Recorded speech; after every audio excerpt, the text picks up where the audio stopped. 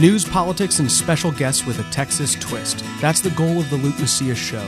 Our nation and state are at a crossroads, and if you're not informed, you're not equipped to make the change our community needs.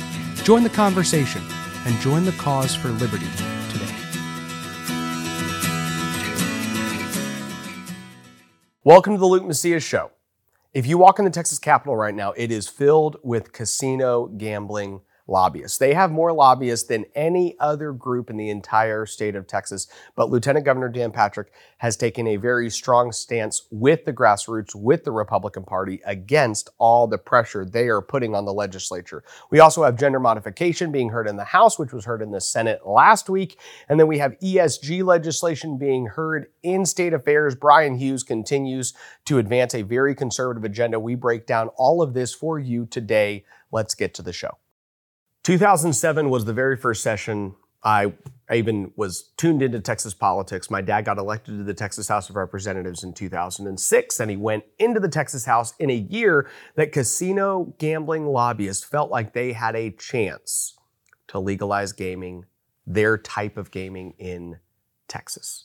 And they made a big push, and it almost passed the Texas House of Representatives. It came a few votes short.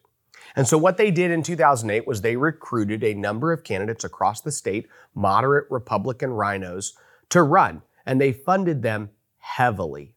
And they did so at the behest of Gordon Johnson, who organized this entire group of gaming interests, the goal being we can legalize casino gambling in Texas.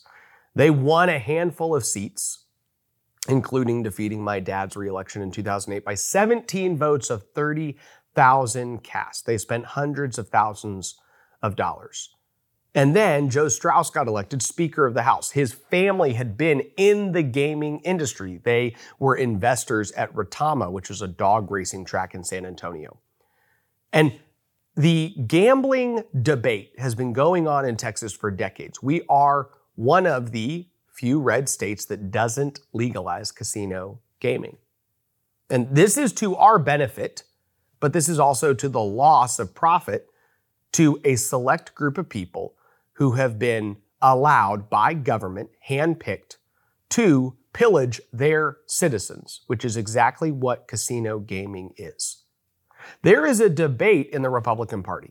Now, I will say that I would say that conservatives have won the debate over a more libertarian faction. You'll hear arguments like, oh, well, it's free market to have casinos in Texas. And this has absolutely nothing to do with the free market. In fact, if you roll it back a little bit and understand all the gambling interests, you realize there's nothing free market about this at all.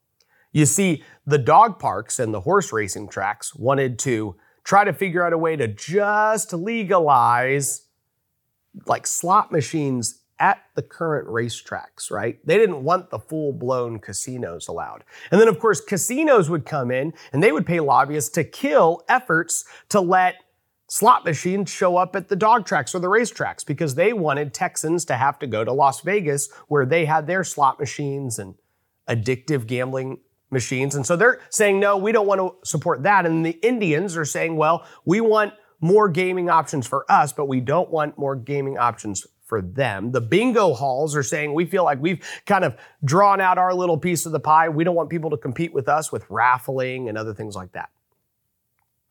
The way casinos are legalized, you have to understand this. There is no state that will legalize casinos in a free market fashion. The reason being that casinos will never let it happen. They want there to be only a handful of select licenses given out. If you do not get this license to print money from the state government, you cannot operate a casino. And who gets the licenses? Well, Sands and Tillman Fertitta, people who already are invested in these type of operations. And they make sure to build the legislation and craft the policy in such a way to where the bar is so high that the only people who can get this license to literally print money are people who are already in the industry. It's an incredibly corrupt oligarchic form of policy. Texas has pushed back against this. It's not just because of the form, it's also because of the policy. Here's the reality. If we legalize casinos in Texas. You have basically taken a ton of your population. And when I say a ton of your population, I mean people, let's say, at middle class and below. And you have given them even easier access to go in and lose a ton of money on a routine and regular basis. And we know this happens, by the way. All of the data and statistics say that you're basically continuing to allow the welfare state to reign supreme in the lives of your middle class and lower middle class citizens. Pure and simple. Here's the reality. Are there people that occasionally go to Las Vegas a couple times a year? Are people in North Texas going up to Oklahoma kind of routinely? Yeah. And some of those people can't afford to go. But I'll tell you this, the people that really can't afford to go don't go because they literally can't afford it. But if you want to know which citizens in the state of Nevada are in those casinos on a weekly basis, it's not the upper middle class who have all of this cash burning a hole in their pocket. These are people who are on food stamp programs. These are people who, we talk about this on the show regularly, but half of the children born in this state are paid for by us because people can't even afford to pay for their own children coming into the world. These casinos have hired hundreds of people. And when I say hired hundreds of people, for all I know, it could be 1,000 people. But there are over 80 registered lobbyists for Sands Casino alone. The joke in the Capitol is like, you're more likely to not be working for Sands than to be working for Sands. There are people who are getting paid by Sands who haven't even registered as lobbyists. And that is a very long list of just people who have general influence on other people in the Capitol. I mean, it is hey, maybe we need some help in the Senate. There's 8 people who maybe have friendships in the Senate. We're just going to put them on the payroll. $5,000 a month, $7,500 a month, $10,000 a month. Let's just do it. That way we have as much potential access to influence as humanly possible to shove this thing through. The Republican Party of Texas opposes casino gambling. I oppose casino gambling. Many Texans oppose casino gambling in this state. But they are trying to force it through. Speaker Dade Phelan also supports casino gambling, and he supports legalizing this specific policy that would legalize just a couple licenses to go to this handful of people that are spending massive amounts of money in the state of Texas. Greg Abbott also has come out and said, hey, I like the idea of these resort-style destination places that just happen to pillage everybody with some gaming systems. But Lieutenant Governor Dan Patrick came out this week and took a very strong stance. Now, the way he took the stance, I think, is commendable.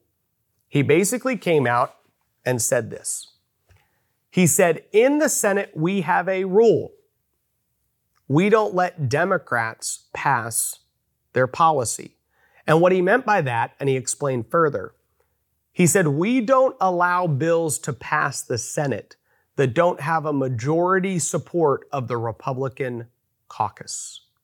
You see, there's enough Democrats where you could get a minority of the Republican caucus to team up with them and pass a bill like casino gaming. But he's actually raised the bar. So casino interests don't just need to actually get enough votes to pass their bill. They need to get a majority of Republicans in the Republican caucus. And in this same interview, he said, I do not know a single Republican senator that supports casino gaming, legalizing casino gaming in Texas. So he's saying, hey, just to let you know, they need like 15 senators and they have 0. Now, that's really good news for us. It essentially stops casino gaming dead in its tracks. I actually want to even focus on what Dan said because it goes beyond casino gaming.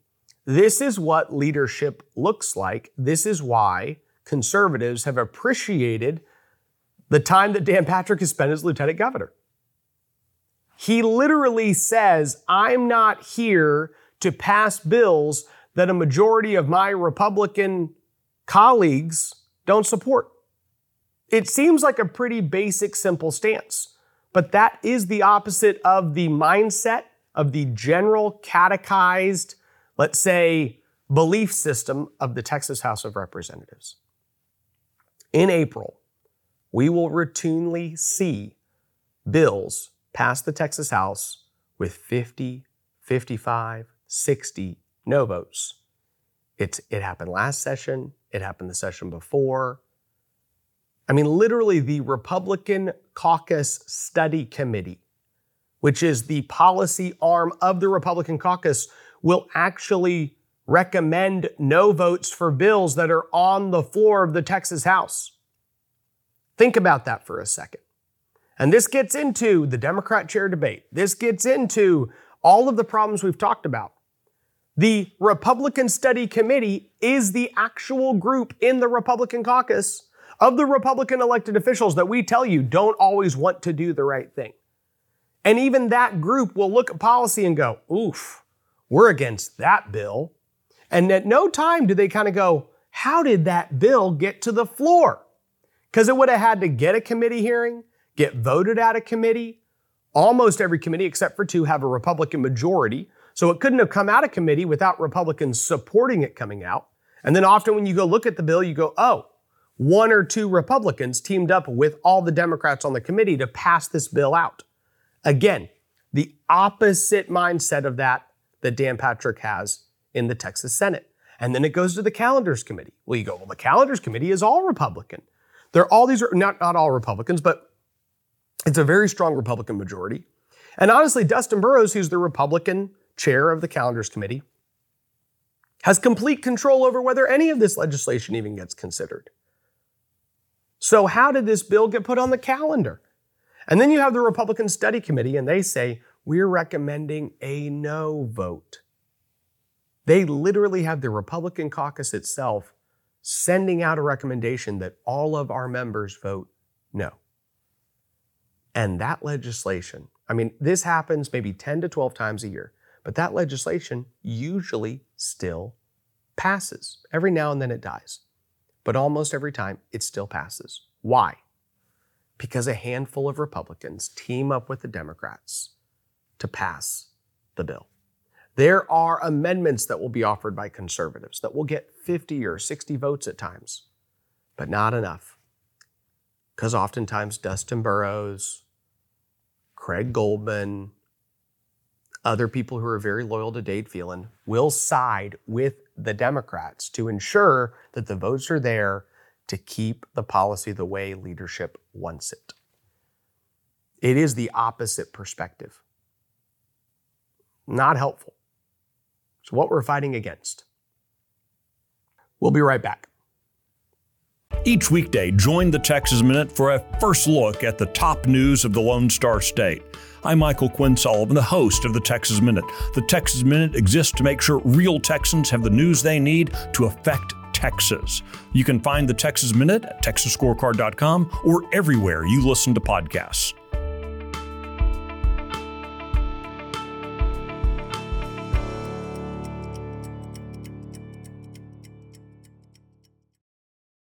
Talking of the Texas House of Representatives, we are actually hearing gender modification today in the Public Health Committee. Representative Stephanie Klick was the chairman of Public Health last session. We have episodes on how she drug her feet on this policy overall because everyone knew that it was likely to get killed, but it could only get killed if she delayed long enough. Well, this session, there's a very different tone coming out of the Texas House of Representatives on this issue. And this is because the Republicans didn't take no for an answer. They campaigned against Stephanie Klick. Didn't matter how many people said that she wasn't involved, that blood wasn't on her hands. It was clear that it was. And she had to spend like $1.5 million to barely win re-election. Dozens of bills have been filed this session. And now the Texas House is having a hearing relatively early in the session with plenty of time to still pass this policy. I believe something's going to pass. I broke this down a couple weeks ago, but it will be interesting to see the difference in tone and tenor of the Texas House of Representatives when it comes to hearing this bill, asking questions, and what they determine they want to do with the policy moving forward. And we'll bring you any highlights of things that change or transition as the bill gets heard and the discussion is had. In the Senate, Bryan Hughes is hearing several bills related to ESG, environmental social governance. And ESG is really just a corporate Marxism that the left has engineered to control all of these publicly traded companies. And you have publicly traded companies who have now become more concerned with how they are advancing leftist ideas than they are how much profit they are creating and then being able to return to their shareholders. These are very different perspectives. This is not a free market anymore. And for a long time, these corporate fat cats got to basically schmooze both sides of the aisle, and Republicans would protect them at all cost. And finally, our party is starting to wake up to realize that when the left socially engineers corporate America to advance their ideas, we have to stop protecting these guys. So Senator Bryan Hughes is hearing a number of bills that deal with this issue. He had interim hearings on the issue of ESG. We basically, in Texas, need to, at a minimum, stop any of our pension funds from being invested in these type of vehicles.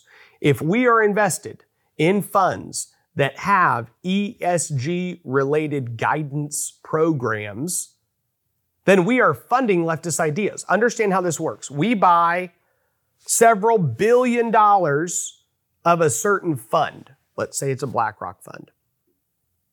And they're going to turn around and they're going to invest that money. But when they invest that money on behalf of Texas taxpayers, they're going to say, hey, just to let you know, we would like to see your company push these leftist agenda items in any way possible.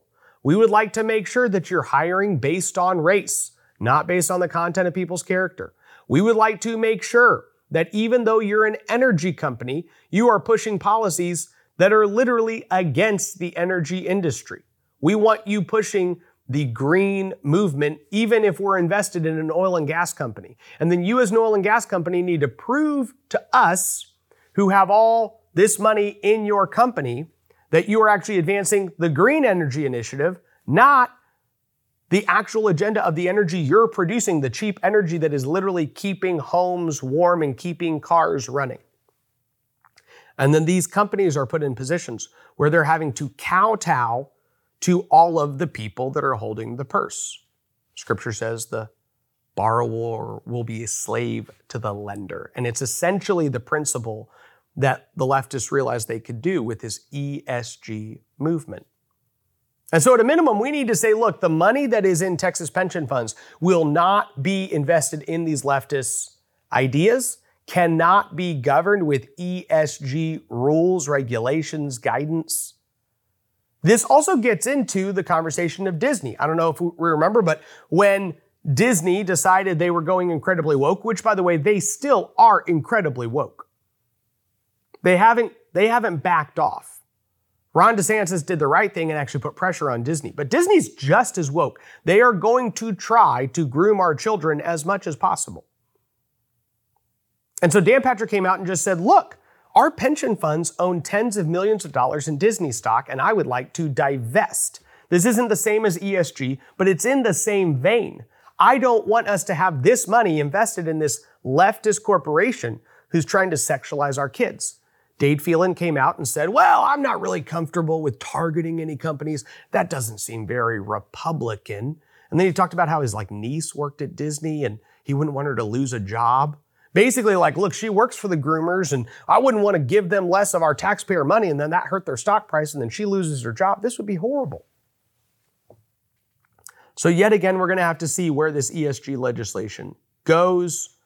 Last week we had multiple hearings in the Senate on not only school choice, but also there was a hearing later in the week, which we did not talk to you about, but it's just higher education. There's a big conversation going on with DEI and CRT in higher education. That's diversity, equity, and inclusion and critical race theory being taught at the higher education level. CRT legislation in the past has only applied to K through 12. So there's going to be a big conversation about how much our higher education institutions are allowed to indoctrinate young adults in Texas. And that is going to be a debate that's going to continue. We're going to bring you more information on that as it progresses. I hope this kind of gives you a general overview of the lay of the land of what's happening. I'm personally grateful, in closing, that Dan Patrick decided to come out and say, while Greg Abbott and Dade Phelan, here's what I saw Greg Abbott and Dade Phelan's actions like. They essentially were giving these casino lobbyists like a Hail Mary chance at passing their policy. Everyone knew that the votes likely weren't there in the Senate, okay? And that was even with Democrats and Republicans teaming up. The votes likely weren't there. But they needed to try to create an environment where they could still force it through. So then Greg Abbott came out and said, I love the idea of these resort-style destination locations that happen to have some gambling happen at them. And then Dade Phelan came out similarly like a week later and said, I love the idea of having a discussion about passing a policy that would allow it literally, like when they start saying they're for casinos, it takes like 4 sentences to get to like the word gambling, right? So they have all these descriptive terms, resort style, destination. There's a lot of restaurants at these places. But they've been giving these Hail Mary passes. They've been drawing these plays up that are designed to literally just like keep us in the game. And Dan Patrick basically came out and said, let me be clear. Not only do you need the votes in the Senate, you need a majority of the Republican caucus, and right now you have 0. This is a huge blessing to conservatives in Texas, and I hope and pray that conservatives will continue to wake up and put a lot of pressure on the legislature regarding this issue specifically. It's not as cool as the transgender issue. It's not as hot as the education reforms and the indoctrination issues, but it really is fundamental to protecting the family unit and people in our society that can't afford to be pillaged. We shouldn't be creating government licenses to a handful of people to say, we're going to give you massive amount of profits, and you're going to get this all from a bunch of people who are completely dependent on the government in every form and fashion of their life. We're just going to perpetuate that problem. That's not what conservatives are about. And I'm glad that this session, it looks like there's no chance for casinos to pass, but I'm not taking anything for granted, and I think you should not either.